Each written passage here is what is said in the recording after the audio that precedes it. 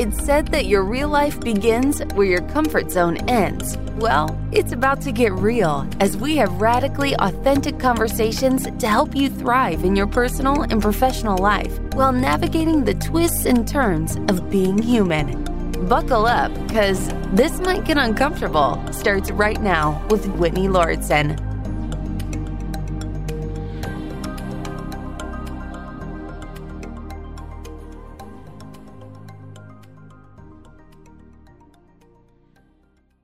Today's topic is something that is very, very close to home for me because of a lot of specific health issues and challenges that I've been experiencing for many, many years, probably more years than I'd like to admit. And today's guest, I'm super excited to dig into. Whitney and I have Dr. Kate Steiner here on the podcast today. And we were talking prior to the podcast. I feel like sometimes the pre-podcast banter is always so wonderful because we get to know a little more intimate details about each other and each other's lives and our pets and our struggles. And so prior to, I had all these questions that were just coming up for me. And I was thinking to myself, I got to wait till we start recording. Don't blow the whole thing before we hit the record button. So I've been holding back, Kate, but I just want to jump right into the deep end, fling the floaties off, no inner tube. Like, let's just go in the deep end with this. I was digging into a lot of your work around the topic of burnout and reading a little bit about your book and your work. I felt like my neck was going to snap off because I was just nodding as I was reading through your website and some of your content. And the thing that I'm really curious about, I feel that the word burnout is something that is being shared on social media so frequently. Much like the word authenticity or vulnerability, it seems that burnout has become a word that is occupying an echelon where it seems like most everyone I see who is an entrepreneur or a person in the work field or anyone who's struggling during the last, I don't even know how long this pandemic has been going on anymore. But burnout is a word that comes up a lot. And I've used it a lot because I often feel like a crispy piece of toast that's been forgotten in the back of the toaster oven. Like, oh, crap, I forgot about that piece of sourdough, and now it's like a piece of ash. I really wanted that piece of sourdough, damn it. But I'm curious, Kate, about what your definition of the word burnout is. Are people accurately using it? Is it being overused? There's a lot of questions. And if we do feel like a crispy piece of ashy sourdough in the back of the toaster oven, how do we actually diagnose burnout for ourselves? I know that's a lot of questions into one. I said we're going in the deep end. But tell us about your perception of burnout, and are people misusing this word when it might actually be something else they're experiencing? Yeah, I love that. So thanks so much for that. Yeah. And I love the expression, and I use the expression feeling crispy. So definitely relate to that piece of the burnt toast. I think that's a really good imagery for feeling crispy. So when it comes to burnout and how I define that, what I would say is that most people, when they are referring to what they're experiencing and feeling right now, especially through the pandemic, what they're really talking about are what I call burn events. So these are situations and times in our life where we feel stressed, overwhelmed, fatigued, emotionally drained, but they're not necessarily burnout. So burnout is that time where you almost as though that time where you don't want to get out of bed. You feel as though the work you're doing is a burden. It doesn't bring you any joy when it used to. It's beyond overwhelming. It's beyond draining, those kinds of things. And so burnout is often kind of the culmination of lots of burn events together. And so I would say that right now we're a year into this pandemic. So if you have been experiencing a year's worth of burn events, yeah, you probably are experiencing burnout right now because that severe emotional drain, fatigue, and I think the piece of feeling as though the work is a burden is a big piece to that. So if you feel burdened by your work or you feel disconnected from your passion or the purpose that your work used to give you, those are really some of the key indicators, I think, for determining if you are experiencing full-on burnout or if it's a burn event that you can recover from a little more quickly. I feel like everything you just described, and I know Whitney will probably shake her head as my business partner and best friend, that you almost said, Kate, verbatim of what I have been talking about for a long time. This idea that the things that I used to do, that I used to feel filled up my tank, a sense of joyfulness, a sense of purpose, echoing everything you said, and feeling really sad about it, of this idea of wanting to be responsible and show up for my life, show up for our podcast, show up for our business, show up for my girlfriend, show up for my family, and realizing that so many people I love in my life are also feeling this way. And one of the most difficult things has been for me of finding the will to show up each day for the responsibilities of life, even feeling exactly what you described to a T. And my question has been, how do I show up for life feeling this way? And how do I support other people that I love in my life who are also feeling that?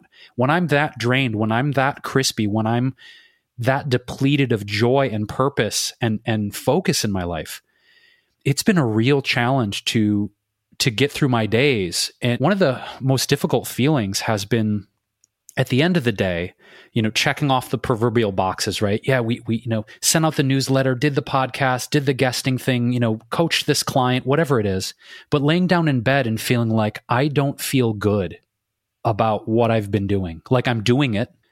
And so I suppose my question is, how do we operate when we feel we're burnt out, or if any of the listeners are resonating with what you described? How do we dance with this? Because I'm at a loss right now to find my way out of this place and find joy again. I feel like I'm kind of like in this robot mode of doing the things, but not feeling any fulfillment from them. Yeah, absolutely. I think there are so many people right now that are experiencing that exact same thing. Certainly, the folks that I've been working with and those kinds of things. So part of it is kind of determining what, if anything, is leading you to feel kind of specifically burned out or overwhelmed or drained throughout the day. So are there certain things that when you finish them, you're like, oh, I just feel really drained from this. So that would be an identifiable burn event that you might be able to prepare for differently or recover from differently. So if you know that if a meeting or something, or getting the newsletter to send out in that aspect, if you're like, this is going to drain me, find ways to take care of yourself immediately after that. So what are some ways that you can re-energize yourself immediately after that moment? So some of the recovery things that I like to incorporate into my day include play. I think it's really, really important that we play as adults. And we forget about this, right? So we do it as kids all the time. We have all of this creativity and we just have fun, or we sing silly songs. And so however you incorporate that into your life, and that can kind of bring back some of that sense of joy. So for me, it's just about being silly. So as I had told you before the show, I have a dog and a cat. I sing really, really stupid songs to them. Really, really stupid songs to them. Like it's not unheard of for me to just be in my house being like, catechus, biggest fluffy cat, catechus, fluffy, fluffy cat. And he looks at me like I am insane. He's like, this woman is off her fucking rocker. But I laugh and enjoy it. Same thing with my dog, Amber. Amber Bamber gets all of these fun songs. I sing to her when I give her her meal or her food. We sing about food. So I think that that's an important way. So how simple steps throughout your day is like, okay, what can I do that's playful? If I'm having a tough moment, should I have an impromptu dance party? And if I put on, my go-to energy music, is that going to amp me up a little bit? Thinking about what your self-care rituals look like throughout the day. These don't have to be long practices. They don't have to take, several hours throughout the day or even as long as 15 minutes. It's, how are you spending the 2 minutes while you're brushing your teeth? Can you, run some gratitude practice, in your mind in that aspect? Can you have a Post-it note on your mirror that you read over that just kind of reminds you in that moment that you're going to, it's going to be okay, and that you have some wins in your life and not everything has to be so overbearing. I just want to thank you for singing that song, because my next follow-up question was going to be requesting that you give us an example of the animal songs. And the fact that you just volunteered it up, Kate, Like, we're friends. It's like done deal. Because I also make insane songs about my animals, and Whitney has been requesting for years that I record an album and also get on TikTok sharing my animal songs. So I feel like this is probably yet another sign I need to do that, because I have a whole treasure trove of these songs that I have on my voice memos on my iPhone. Like, going back years, I have like an album's worth of animal songs. So I'm glad you have that too. And now the catechus is just going to be in my head the rest of the day. So thank you for, and also it's as a really good one. It's a great one. And my question is your cat's name Catechus? His name is actually Catechus. That, I feel like if I were ever to have a firstborn child, I would have to name them Catechus. Atticus? No. Atticus, but with a cat in the front of the name. Yes. That's genius. Genius. Yeah. I love that you gave us some really quick, actionable tips on play, because I feel like oftentimes the conversation of wellness or self-care can feel oftentimes kind of serious. And, we need to take these supplements and get the biomat and get the far infrared sauna and do the colonics. And you're just like, no, why don't you dance and play and sing to your animals? I just love how simple and easy and actionable that is. And I think it leads me to a question too of I think there's the point of realizing that you're burnt out, right? And perhaps some steps to take that I would love to get into of how do we handle from a psychological and biological level when we're burnt out. But before we get to that, what if you're not necessarily in full burnout yet, but you have a sense that you're headed there? Because there are times where I certainly have talked to friends, or I've had a perception of I'm not in burnout yet, but I sense if I push that final domino, I'm going to get there. So if one is feeling like they're headed or like, okay, I'm in the car and I'm headed for the cliff, I'm not there yet, what can people do and is it possible to avoid it before you even get there? Yeah, absolutely. So kind of the piece when it comes to avoidance. So I think as humans, we experience these burn events all the time, right? And so these kind of those lower level pieces of feeling kind of that fatigue, overwhelm, those kinds of things. So those aren't necessarily avoidable. However, I do think that the full on feeling of burnout can be prevented, and that's through recovery practices. So when you start to feel yourself going down that road, implementing recovery practices, and these look a little bit different for every person. So spending some time self-reflecting on what it is that you need for your quote formal, recovery formula. So for me, that includes things like, I know that I need a body of water is really important for my recovery. Nature, being out in sunlight is super important for my recovery. So that will look different as the seasons look different. So if it's the summertime, I can go and do paddle boarding or something like that. If it's in the winter, I have to figure that out in some other way. But does that look like? I think it's also really important that people keep what I call a comfort list. And so these are things that bring you comfort at any point in time. So again, if you think about yourself as a child, you had someone there to comfort you when you were overwhelmed or upset or scared. We have to find ways to comfort ourselves when we're overwhelmed and stressed or feeling upset. And so having that comfort list of things that immediately bring comfort to you. So for me, it's mac and cheese, a cozy sweater, the Hallmark Channel. So Hallmark movies, I like that they're super predictable and I know it's going to happen and I feel good at the end of them. So what are those things that you can implement, like as easy as turning on the TV or as easy as making your favorite meal that is going to bring you comfort in that moment? So reflecting on what you need for recovery and then enacting those things is really what's going to bring you back to that space of peace so you don't experience burnout. I'm kind of mentally reviewing my comfort list as you say that, Kate, and also though acknowledging that because of the stress and anxiety and unpredictability of the world, right, over the past year plus, I find myself at times pressing some of those comfort touchstones for myself, but overindulging. And in the podcast, we have talked a lot about food addiction. We've talked a lot about my struggles with sugar addiction. Whitney's talked about some of her disordered eating. We've talked a lot about the significance of of food, specifically comfort food, because you did bring up mac and cheese. We're both huge fans of mac and cheese, by the way. Love it. For me, my thing is like chocolate. You know, if I feel uncertain, insecure, sad, depressed, etc., I tend to go to sweet things. So, you know, I suppose my question is when we know we have these comfort touchstones or our comfort list, how do we self-regulate so that we don't perhaps overindulge in those touchstones of comfort? And I'm asking for a friend. No, I totally feel you on that, especially with the sweets. I have a very intense like sugar, like sweet tooth. So, and I'm a baker. So those two things combined don't always work out so well as far as trying not to overindulge. But I think such an important point and question you bring up in that you use them for comfort, but you don't want to overindulge in them, certainly, because something that can be effective in relieving stress can then also become damaging when you overindulge in it.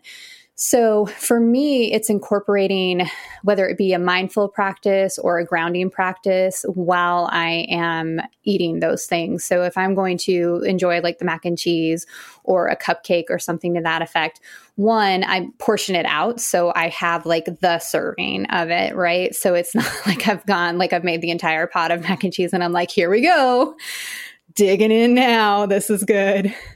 So portioning it out and then really kind of sitting with that and just kind of using kind of the mindful eating technique. So smelling the mac and cheese, just kind of observing the mac and cheese, placing a bite in my mouth and just kind of holding it there in my mouth and considering, you know, what does this taste like? And then trying to describe in my mind, what does this taste like? How would I describe this to someone who has never had macaroni and cheese before? Or to myself if I've never tasted this before? You know, does it taste salty? Can I taste the different varieties of cheese that might be in this?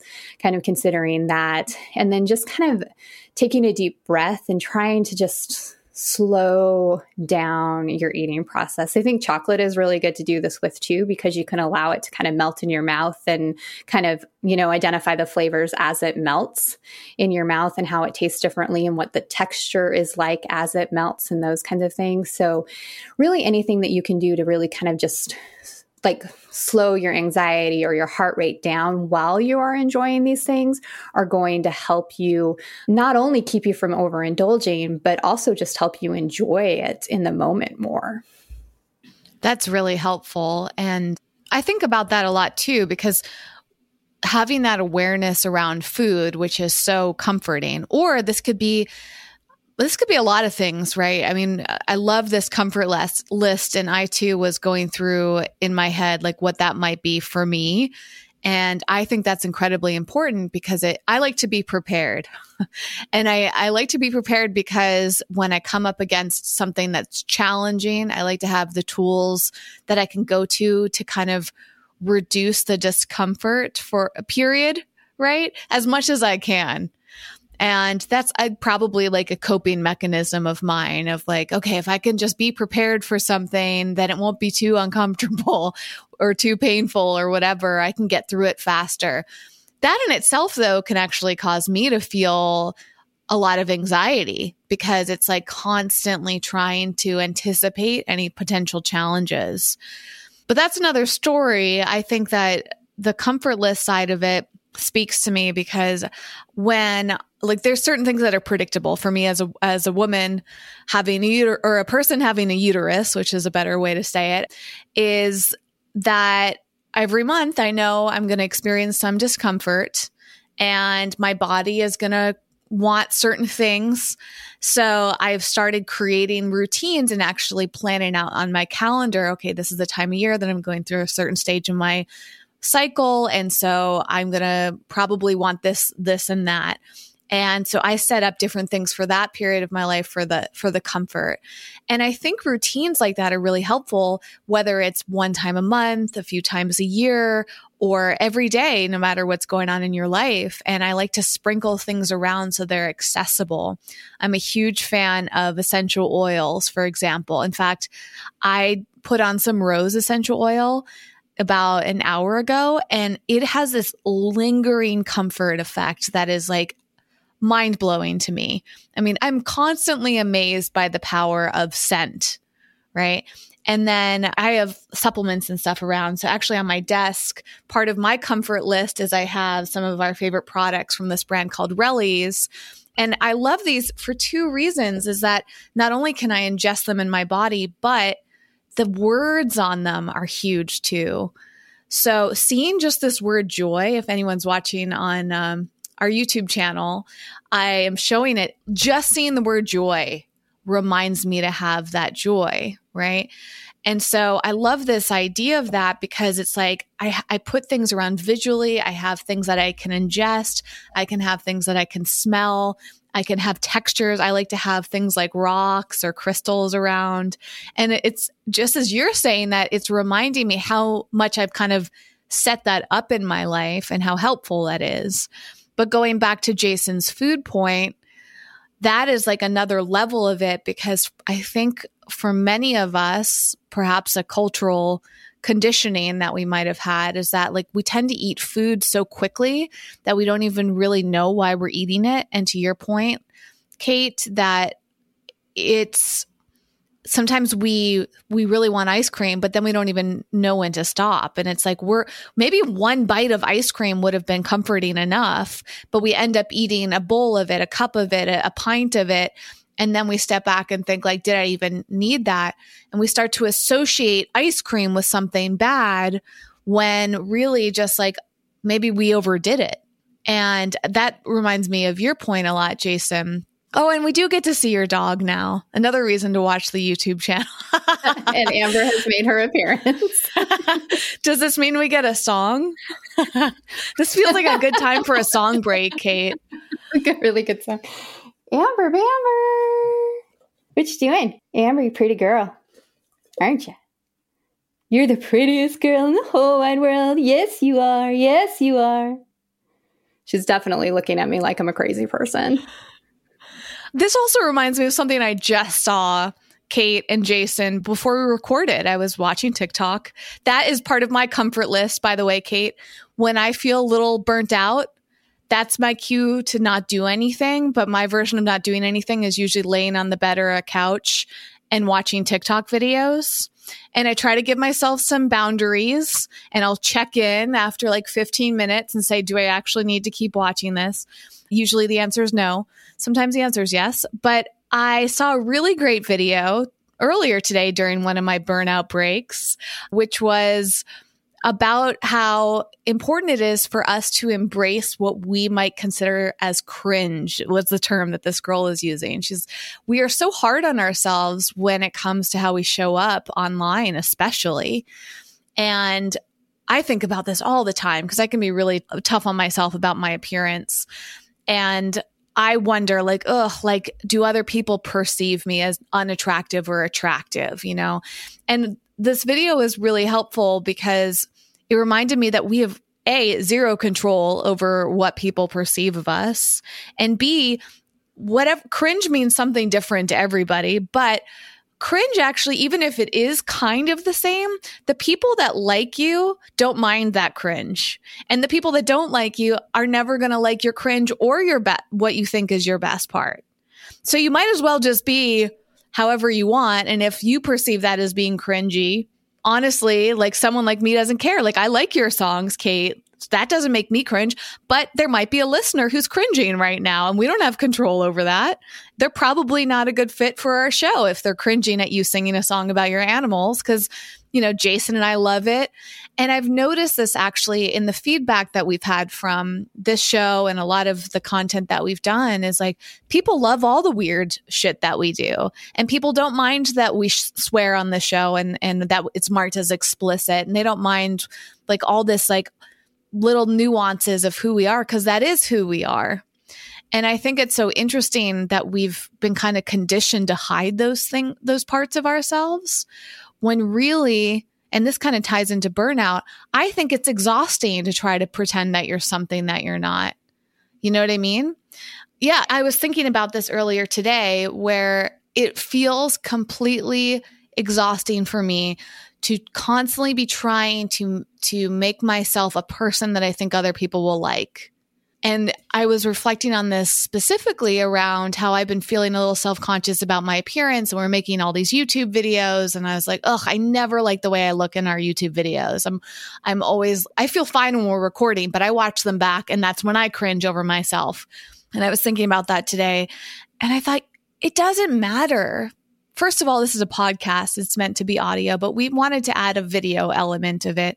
And second of all, the people that care about me and that like me either are fine with the way that I look, or maybe they like the way I look. And the people that don't like me, or the people that don't even know me and are going to judge me based on the way that I look in a video, are probably not my target audience. So they shouldn't really matter. And with that mentality, I feel less burnt out because I'm not trying as hard to please everybody. And I'm not trying so hard to be something other than what I am. Oh, I think, gosh, so much there, right? But I think the piece that I really connected with when you were talking about that, Whitney, is that piece of letting go of other people's opinions of us, right? And so I think one of the best pieces of advice that I got is that other people's opinions of me are none of my business. I don't even need to know them. And I think, for me, something beautiful happened when I turned 40. I'm 42 now. And when I entered into my 40s, I really stopped caring about other people's opinions of me. And it opened up like this beautiful space of just being able to be myself in most spaces. Now, that's not to say that I don't get self-conscious, because human being self-consciousness happens and those kinds of things. And I certainly think about my appearance and those kinds of things, but I stopped trying so hard. So one of the things that I have always done throughout my life is dance in grocery stores. If it's a good song, I'm dancing. That's all there is to it. But I used to be way more self-conscious about it. And I would only do it when the aisle was empty. And if someone came into the aisle, I would stop dancing and be like, I'm just getting this can of beans or something else here. Don't mind me. It's fine. But now when they come into the aisle, or I almost intentionally go into aisles where people are and then dance around them just to see their reaction or to get them to smile and whatnot. So, or to try to embarrass my partner, but he's never embarrassed by it. So he's basically like, yeah, you're fun and crazy. So that's fine. But he's like, this is daily bullshit for me.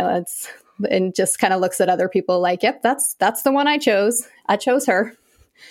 So, but I think there's that beauty in letting go that you talked about. And that does help with the burnout, because when you let go of that trying so hard or trying to, fit the box and just allowing yourself to be yourself, it's so freeing. All of that energy that you put into being the other person is now freed up for you to do other things. Yes. And I wonder if that's the reason that so many people feel burnt out. Because to Jason's point that he brought up at the very beginning, I notice people using the word burnout constantly these days. And sometimes it's like that concept of when someone tells you not to think of a red car and next time you go outside, all you see are red cars. Like, I wonder, am I just paying so close attention to the word burnout that I notice it all the time? Regardless, I've been tuning in to trying to figure out what exactly is causing this? Why are people talking about burnout more frequently? Or why am I noticing it?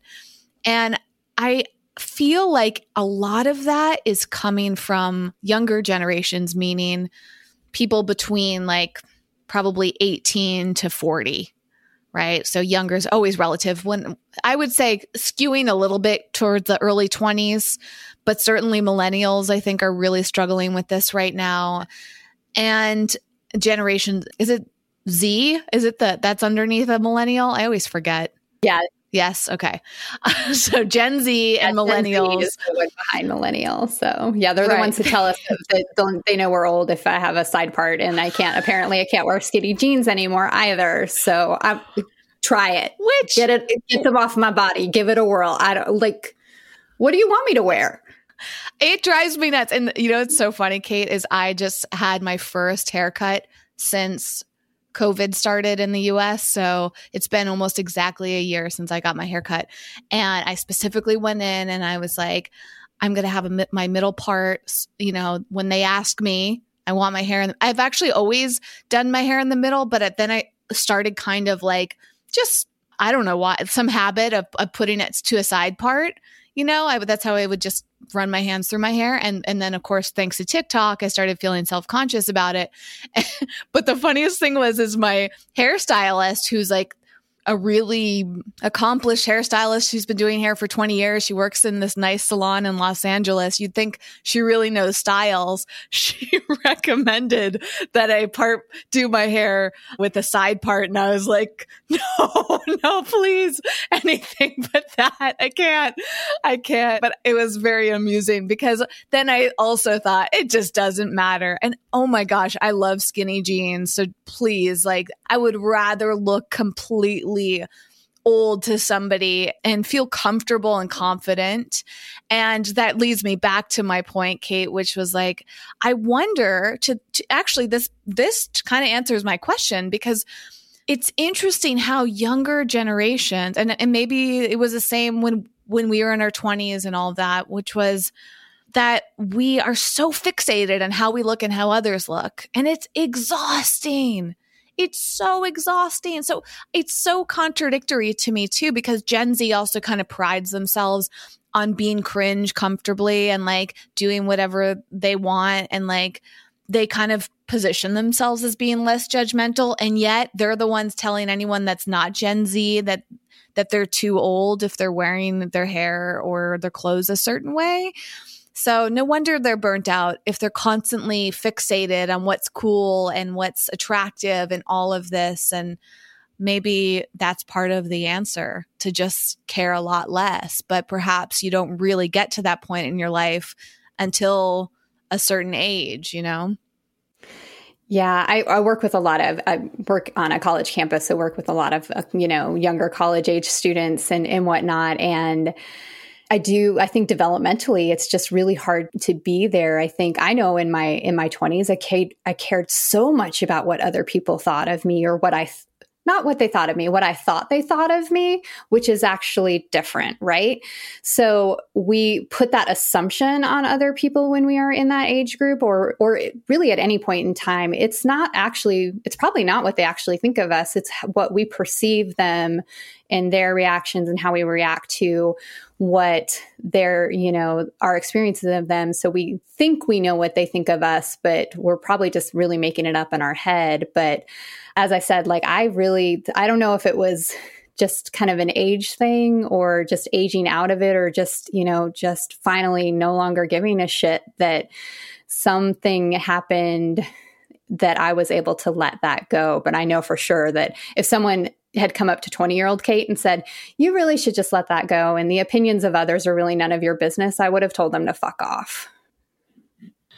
Regardless of age, though, it would seem to me that one of the causes potentially of burnout is the rampant consumerism and comparison and pressure to keep up, regardless of age. It's like, you need to have the right designer clothes, as an offshoot of what you brought up, Whitney, and Kate, what you echoed about, wearing your hair a certain way, wearing the right pants, quote unquote.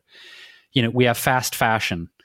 We have this pressure to drive an automobile that looks impressive, that reflects who we are, or to live in a particular zip code, or upgrade our house, or we're in kind of this consumerist upgrade culture that, first of all, is not only wreaking havoc on the environment and I think our general mental wellness of always feeling like we have to keep up, and more, better, different, new, that mantra that we particularly ring the bell, not just in the US, but I think in any, quote, developed first world country, is more, better, new, different. And if you're behind and, you're sort of like this old tech, and, you don't want a smartphone, and you don't want the latest car, and you don't really care about getting, the McMansion or whatever it is. There's a million examples. I think part of what we're talking about, again, not just in a millennial or Gen Z age group, but across the board, is this constant and unyielding pressure from corporations, advertising, media, social media, to fit in and be accepted by society. And how do you do that? Well, you have this thing and that thing and do this and be this and look like this. And I think at the root level, that is so damaging psychologically to us because we're always feeling like we're never enough. We've got to keep up and have the latest and greatest thing. And if you don't, you're not going to be loved and accepted. And this is something that I'm raging against in my own life of not wanting to succumb to this upgrade culture to feel like I'm a better person because of what I have. Yeah.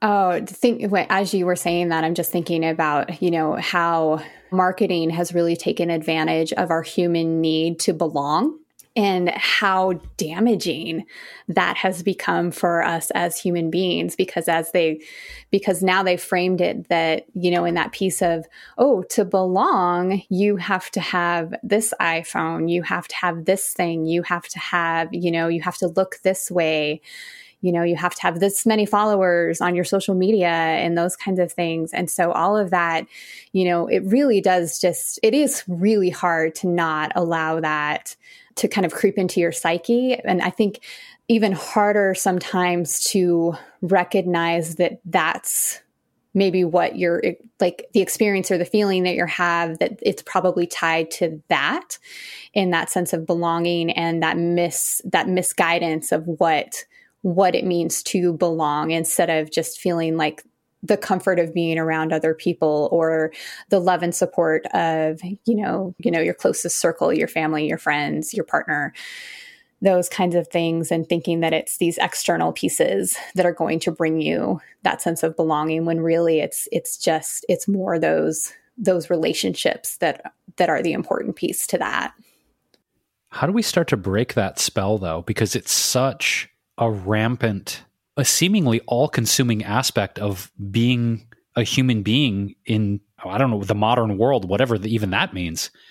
And it's almost like there is a certain amount of ridicule that comes from it. As an example, my mom, Susan, has like a Nokia phone that probably looks like it came from, the year 2002, right? And my mom doesn't text. My mom doesn't really care about social media. And some of her friends, even in her age group, are like, well, what do you mean you don't have an iPhone? Well, you're using this old Nokia phone, and my mom, I don't want to talk my mom's age. That wouldn't be kind. I don't have her permission to do that. But, it just seems that there's this judgment and ridicule that come from people when they observe you are not. It's almost like, well, who coined this term? I might have to Google it. Tyranny of the majority was this term that was used.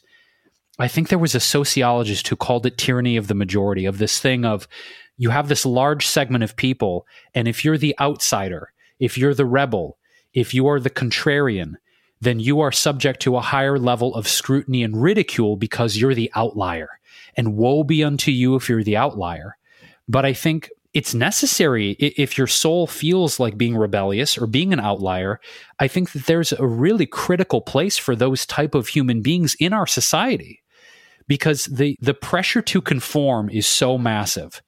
And so I'm curious, Kate, but also Whitney, if you have thoughts, knowing there's this pressure to conform, knowing there's this, quote, tyranny of the majority, how do we build the will and practice believing in who we are enough to say, cool, I see what you're trying to do. I don't want any piece of that. Even if it means I'm going to be ridiculed, even if it means the tribe won't accept me, that takes a lot of courage. And so how do we cultivate that in the face of all of this pressure?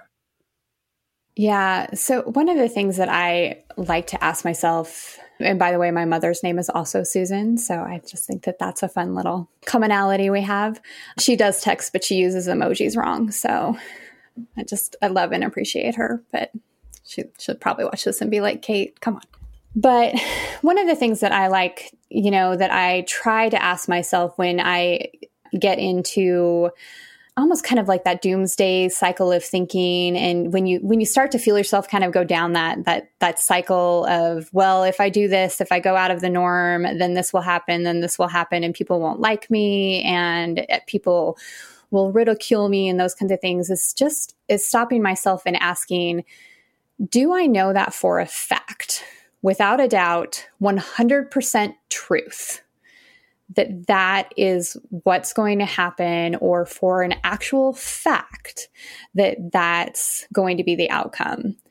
And the answer is always no, because I don't. I mean, one, I don't have a crystal ball, so I can't predict the future or anything to that effect, but I also can't predict how people truly are going to act. And so that does help me at least stop that cycle of thinking.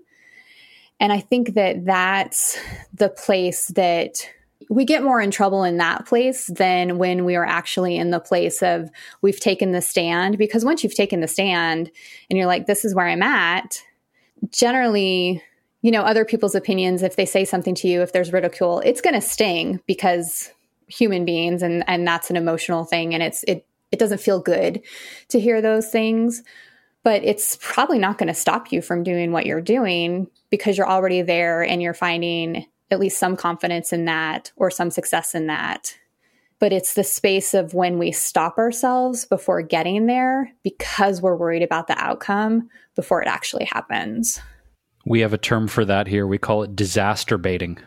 Yeah, and I think it's absolutely true. And the question you posed, Kate, reminds me a lot of the work of Byron Katie, of like, is this true? Can we absolutely know that that thought is true?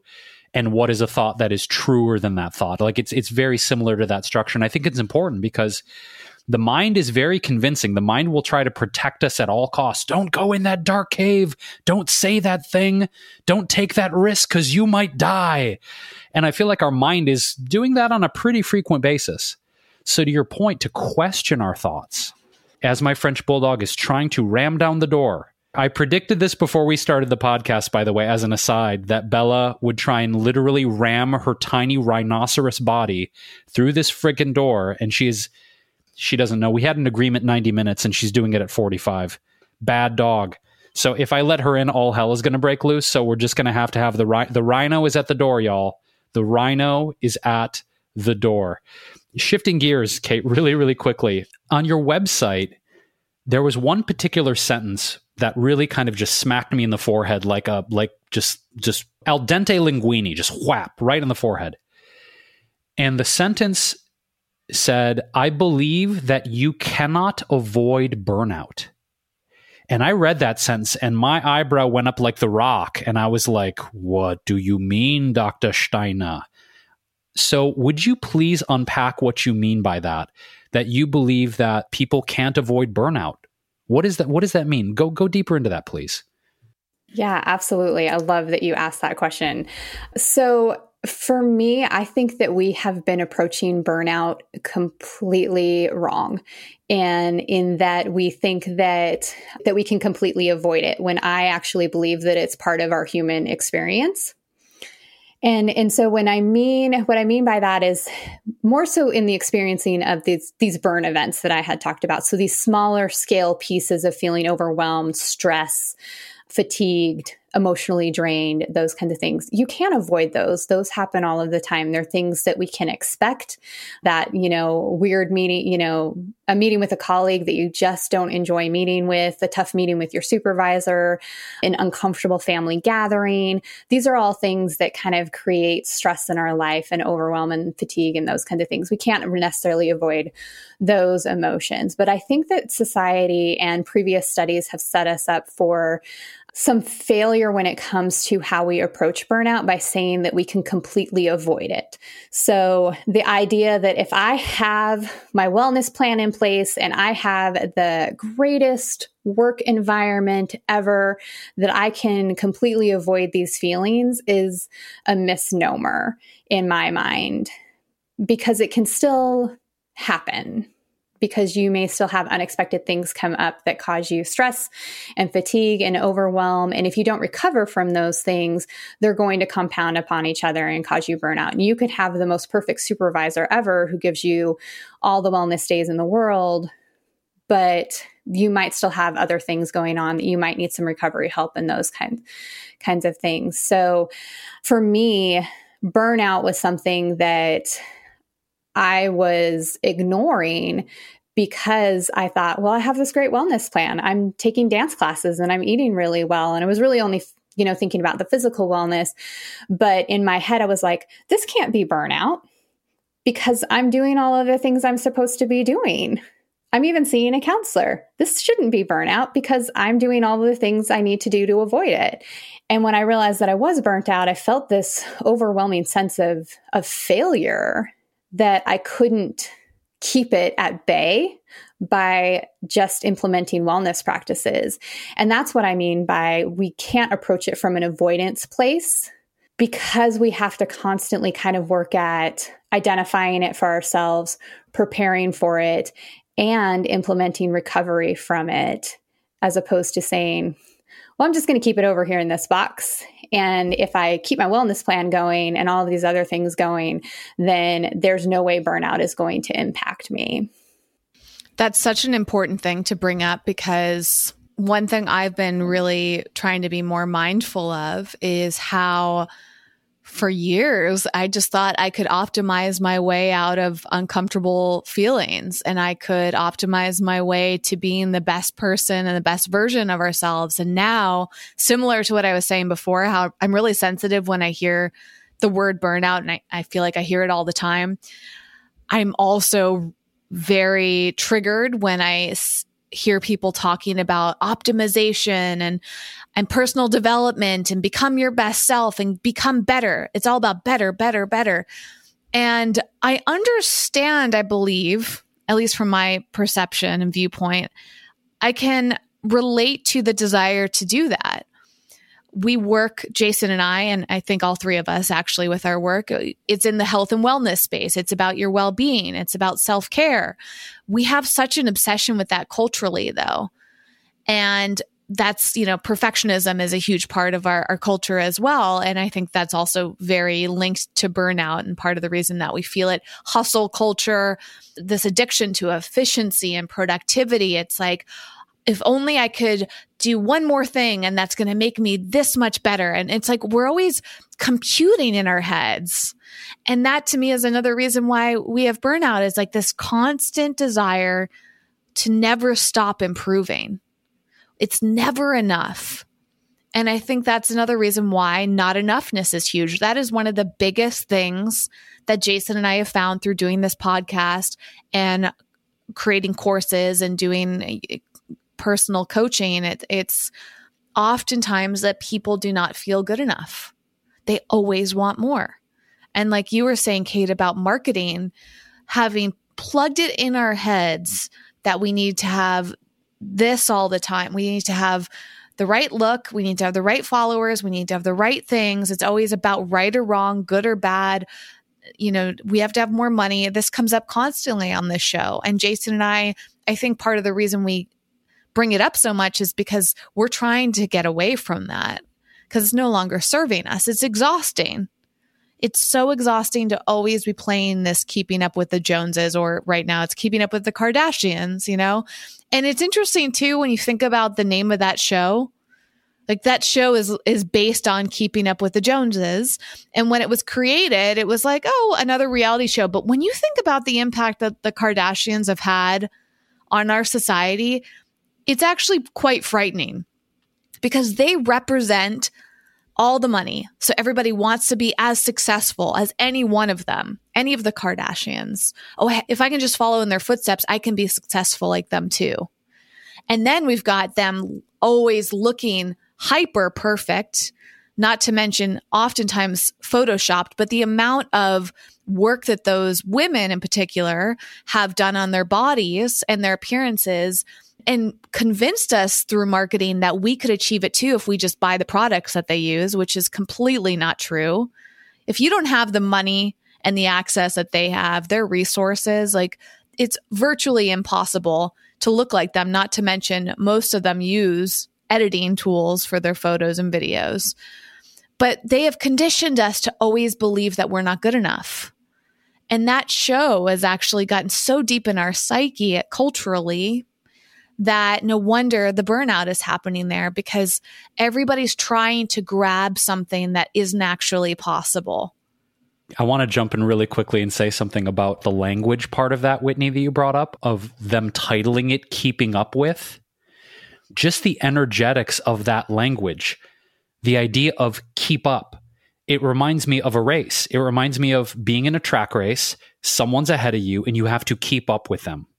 And the other thing it reminds me of too is some of the brand names of not just the logos and the subconscious impressions that marketing has with the logo types, but with the names. Like, think about Chase Bank. Chase. So subconsciously, I'm chasing money all the time. I'm chasing wealth. I'm chasing status. I mean, I'm not going to say that that was an intentional choice, but why would you name Chase Bank? Like, that's very on the nose to me. So to your point, Whitney, and it could have been a last name. That is, I mean, Chase is a last name. Well, it was originally JP Morgan Bank, and then they changed it to JP Morgan Chase.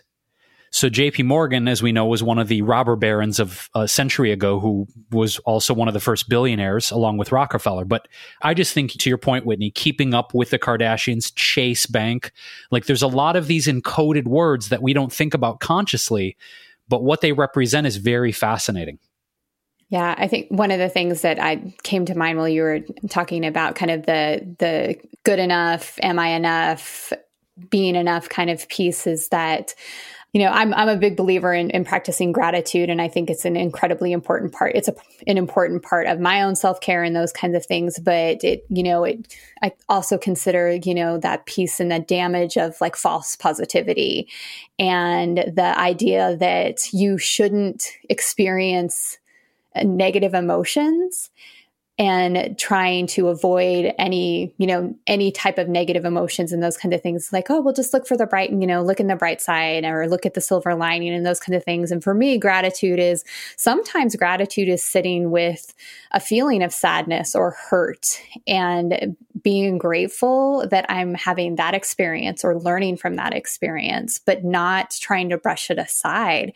And so I think that that's an important piece too, when we think about that whole kind of piece of avoidance, in that, well, let's just avoid anything that brings us discomfort or makes us uncomfortable because we don't want to sit in that space. When really the most growth is going to come from being in that space. Now you know why we named our podcast This Might Get Uncomfortable. It's actually interesting. Similar to the word burnout, I hear that phrase about discomfort all the time now. And it must be because I'm thinking about my show, but it feels like it increased in popularity, that concept of growth being outside of our comfort zone. And it's exciting because I feel like more people are open to that now, which is probably on the positive side of this. If we look at, well, these are the downsides of where we're at, but the upside is that we're much more aware, it seems, of when we're feeling anxious, we're feeling depressed, we're not being authentic, we're burnt out. So even though they're all major issues right now, the awareness that it's brought to people to actually think about it and reflect on getting outside of their comfort zones, for example, is really wonderful. The sad thing, though, is statistically, mental well-being is a really big issue right now. I mean, the suicide rate alone, especially in certain age ranges, is really intense. Whenever I read about that, recently we talked about this documentary called Childhood 2.0, and I've been really trying to be more aware of what's going on for kids these days. And I think that's part of why your work is so important, Kate. It's not just for us as adults, because we're fully developed human beings. Sure, we have a lot more to learn. We probably will always be learning throughout our life. And we have more perspective. And for kids, many of us remember what it's like to be a kid, but we don't know exactly what it's like for them now because technology's changed so much and the culture has changed. And now we have the pandemic, and the world has changed in some really significant ways.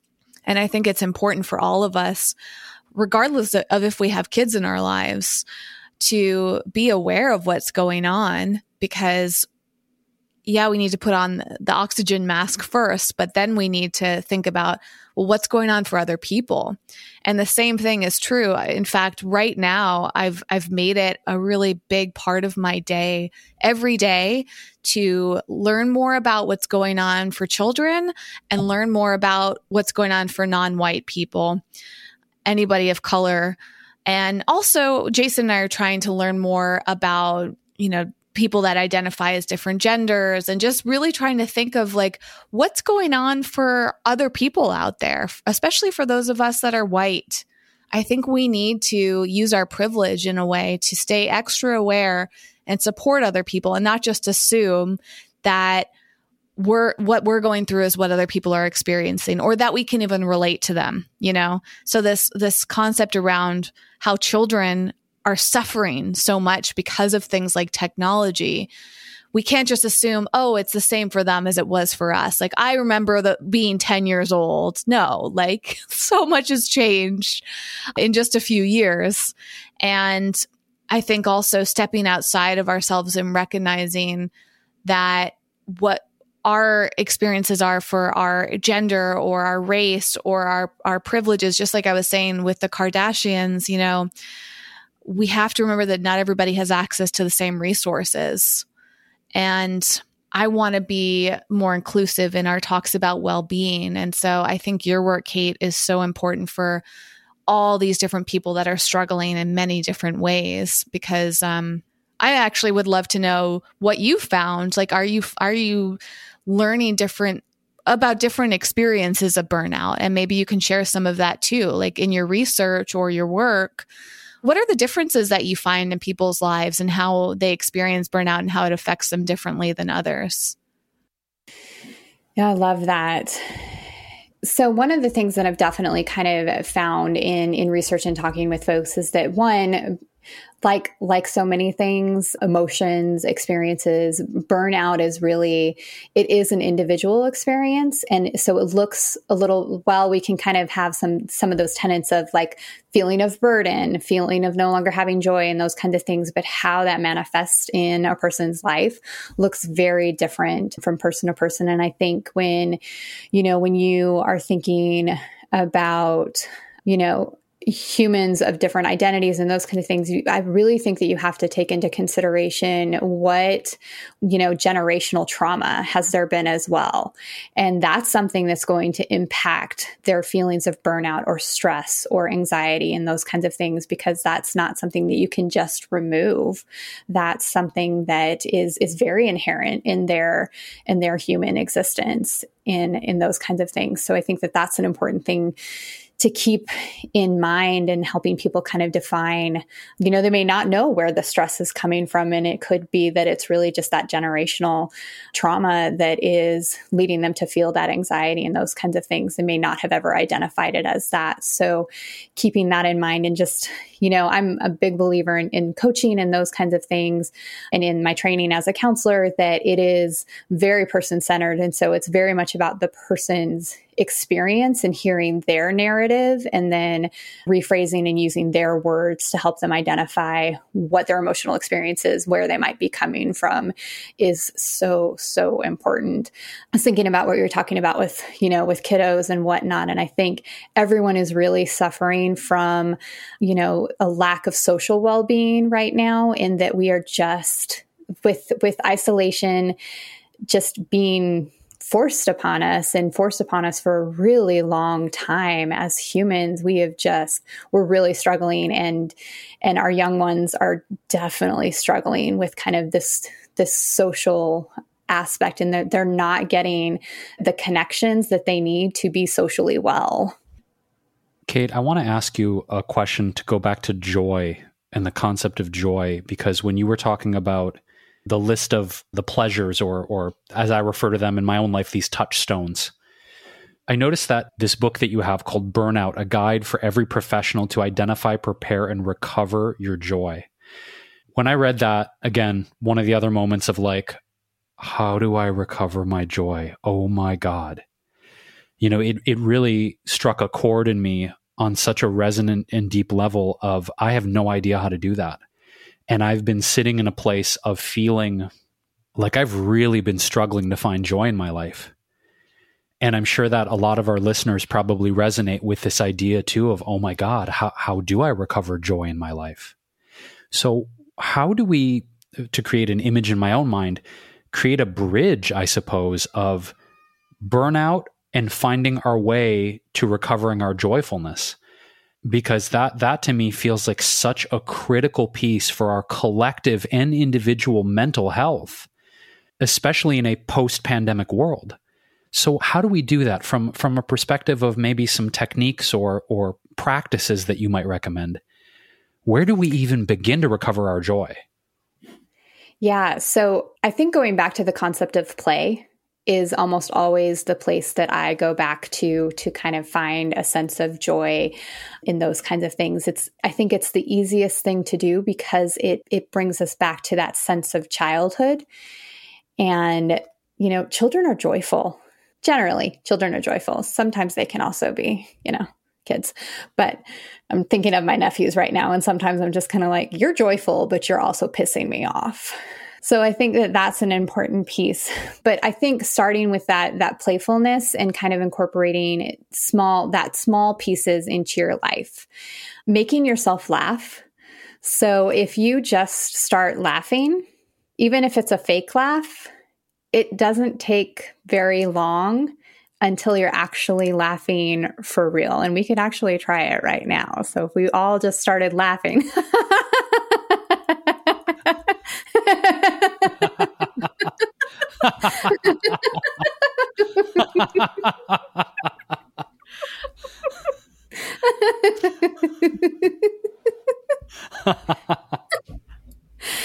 And I think it was maybe 10 seconds for me, and I was laughing for real. And I'm still laughing, but then I can't stop smiling. And then I realized I have a very quiet laugh compared to you two. But I wonder how many listeners started to laugh, because sometimes it's like awkward when you hear other people laughing and you don't want to laugh. But I love that, Kate, because I actually came across this on Clubhouse. There's a couple on there. I can't remember their names, but they would go into rooms and they would do laughing break sessions. And the two of them would have everybody on Clubhouse unmute and just start laughing. And I thought it was such a sweet therapeutic thing. So thank you for doing that. Yeah. So, and I think, when you asked about like, what is the bridge? It's those small steps, right? And we have to take that step back and think about, okay, what is one thing that I can do today that will help me feel joyful? And maybe it is, sharing some gratitude first thing in the morning, or ending your day with what were my wins for the day. And it could be as simple as I made the bed today. And just remembering to honor that space, and that it doesn't have to be something gigantic or huge. Getting there is about the small steps to get there. And when we think about kind of change, I really think about it as almost kind of a spiral going up. Or if you think about like the Slinky? Oh, a Slinky? The thing that would Slinky, yes, Slinky. Oh my gosh. I love that we're like both doing this. The thing that all three of us are like stairs. Yeah. Do kids still play with Slinkies? I don't know, but they should. Different generations. That's fun. Just get yourself a Slinky, but call it the right thing. But when you kind of pull that up and how it kind of spirals up on it. So if you think about change in terms of a spiral or something to that effect, or it kind of loops like this, right? So when we are going through change, it will loop up and you'll find that you have kind of like a high point. And then as we kind of continue to progress, you might dip down a little bit, but even this low point is still well above where you started. So reminding ourselves of that is really, really important, because you didn't slip all the way back down. You're still making progress, but really think of it in what's the small thing I can do today to bring me joy? Is it, sing the silly song to my cat? Is it watching the TikTok video? Is it, listing out my wins at the end of the day? Is it honoring some gratitude and including myself in that gratitude at the beginning of the day? Is it being playful? Is it laughing with my partner? Is it watching a feel-good movie? Whatever, it's the tiniest thing. And then giving yourself kind of a pat on the back for experiencing joy that day. And then maybe the next day, there are two things that you can do to bring yourself joy. And then maybe the next day it's 3 things that bring you joy. And then at some point, you may just be in the habit of when you start to experiencing kind of that, the more icky feelings and not trying to get out of them, but knowing that around the corner is a joyful moment. I think the thing that comes up for me, Kate, is over the course of the pandemic, I have gone to different of these touchstones or these things that I think in the past brought me joy. But part of the horror has been doing things that I used to feel joyful about. And when I do them now, I don't feel joyful. And that's been almost like a panic feeling in my body of, oh my God, like picking up the guitar and playing music doesn't make me feel joyful and made me feel joyful for years, or spending time with my animals. There's been a lot of moments for me of realizing that things that were once touchstones of joy have not been bringing me joy. And so it's almost like if I'm experiencing this, or perhaps the listener or someone who's like, oh, those things, quote, don't work for me anymore. It's almost like we have to be radically experimental in trying new things then, if these touchstones that worked for us in the past that used to bring us joy don't anymore. And I've realized that I've been at that point a lot over the past year plus. It has been like, oh crap, what do I do now? Because this thing hasn't been lifting me up the way it used to. Chocolate still does, thank God. Yeah, that's tough, right? That realization. And I think we all experience that as humans, in that it's like, well, this habit or this thing that has always worked for me before isn't working right now. And oh my God, what do I do in this experience? But I think you really hit it on the head there with that experiment and try something else and see if there might be something else that, can bring you that sense. And I think sometimes just getting, trying something new, it brings up kind of that sensation of like, oh, I'm kind of nervous, or I'm not sure I'm going to be good at this, or something to that effect. I've been doing a lot of like live fitness classes and whatnot. And so one of the things that I keep trying is, they're fascinating because they can actually see you and give you corrections and whatnot. And so one, I really love to hear my name when they're like, hey, your form looks great, or whatever it is. So that always is a feel good. But I like to try new and different classes just to almost kind of put myself in that space of feeling a little uncomfortable, because by the end of it, I feel really accomplished just for trying it. That takes so much of the pressure off too, what you just said, where we don't have to show up and be perfect. We don't have to nail it on the first try.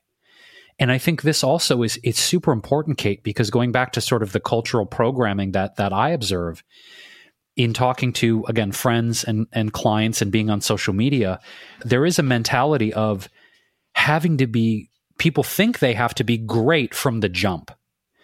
And there are prodigies and there are people that, we can bring up throughout history, but for the most part, if you talk to any great, entrepreneur, musician, athlete, painter, teacher, coach, they a lot of them admit they sucked in the beginning, and it took a long time for them to be like, oh, I actually have a level of dexterity with the instrument or my craft or whatever it is.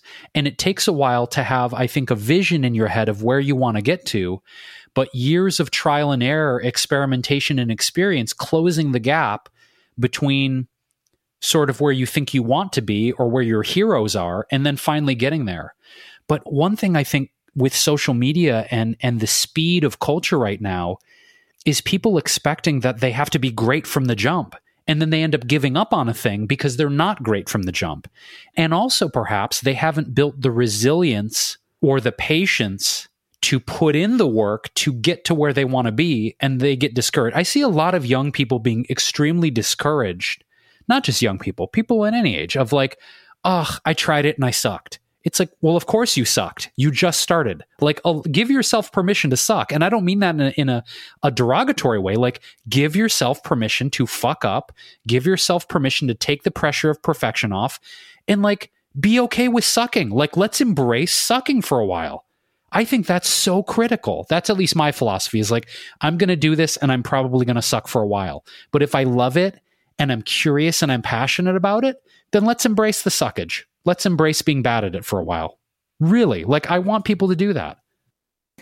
Yeah, I love that. Embrace the suck. I think it reminds me of the expression, don't compare your chapter 1 to someone's chapter 20, right? So that piece of like, if you're writing your introduction, don't compare it to someone's finale because they're going to look completely different. You're in a different space in your book, and that's okay. That's part of like the beauty of the journey and those kinds of things. And I think, embracing the uncomfortable kind of learning, sucky portions is almost can be the most fun part if you let it be. I also love on this point when sometimes artists will release their early works, whether that's a band or a musician who have their early demo tapes that never got released. And I love music and I love singing and playing music, although often it hasn't been bringing me joy, but it's still there. It's still hanging out. But one thing that I love is with some artists, and that can be authors too, releasing their earliest work that never saw the light of day. And it's always so wonderful to see the origin and the seed of some of perhaps the most celebrated people in our culture, and to look at where they started and have those things come out and go, oh, yes, you can see the arc of where they started now, which again, often took sometimes decades for them to get to a point of what we know them as now. And I think that we need to do that. We need to go back and sometimes trace back the people we hold in high regard and see what their origins were and say, oh yeah, they didn't come out of the gate being this, you can feel the passion and the spirit and the rawness and the verve, but it was in often cases a very unpolished stone. The coal hadn't turned into a diamond yet. And so we can't just celebrate the diamonds. We've got to celebrate the coal too. So with that, Kate, I want to direct our listeners to dive even deeper into your work.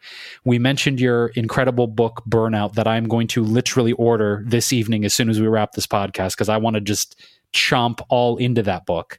So for you, dear listener, we will have a link to Kate's book, Burnout, also her company and her website, Lift Wellness Consulting.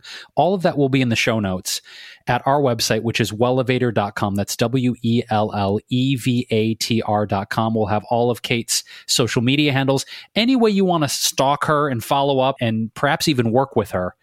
Because if you are experiencing burnout, she has obviously a wealth of knowledge and tools and wisdom to share with you. So again, you can go to our website, click on the podcast section at wellevatr.com. It will take you to the transcript for this episode with all of her links and all of the ways to follow up with her.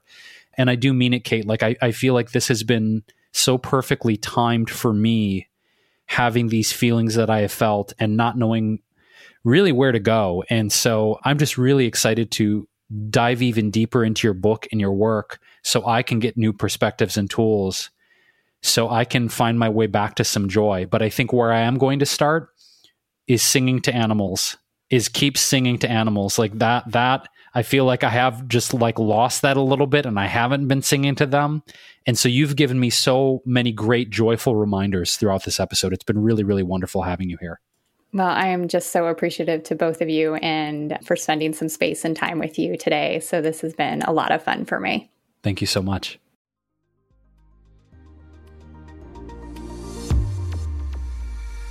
Thanks for listening and getting out of your comfort zone with us today. For show notes and more high-performance resources to help you thrive, go to wellevatr.com. That's WELLEVATR.com.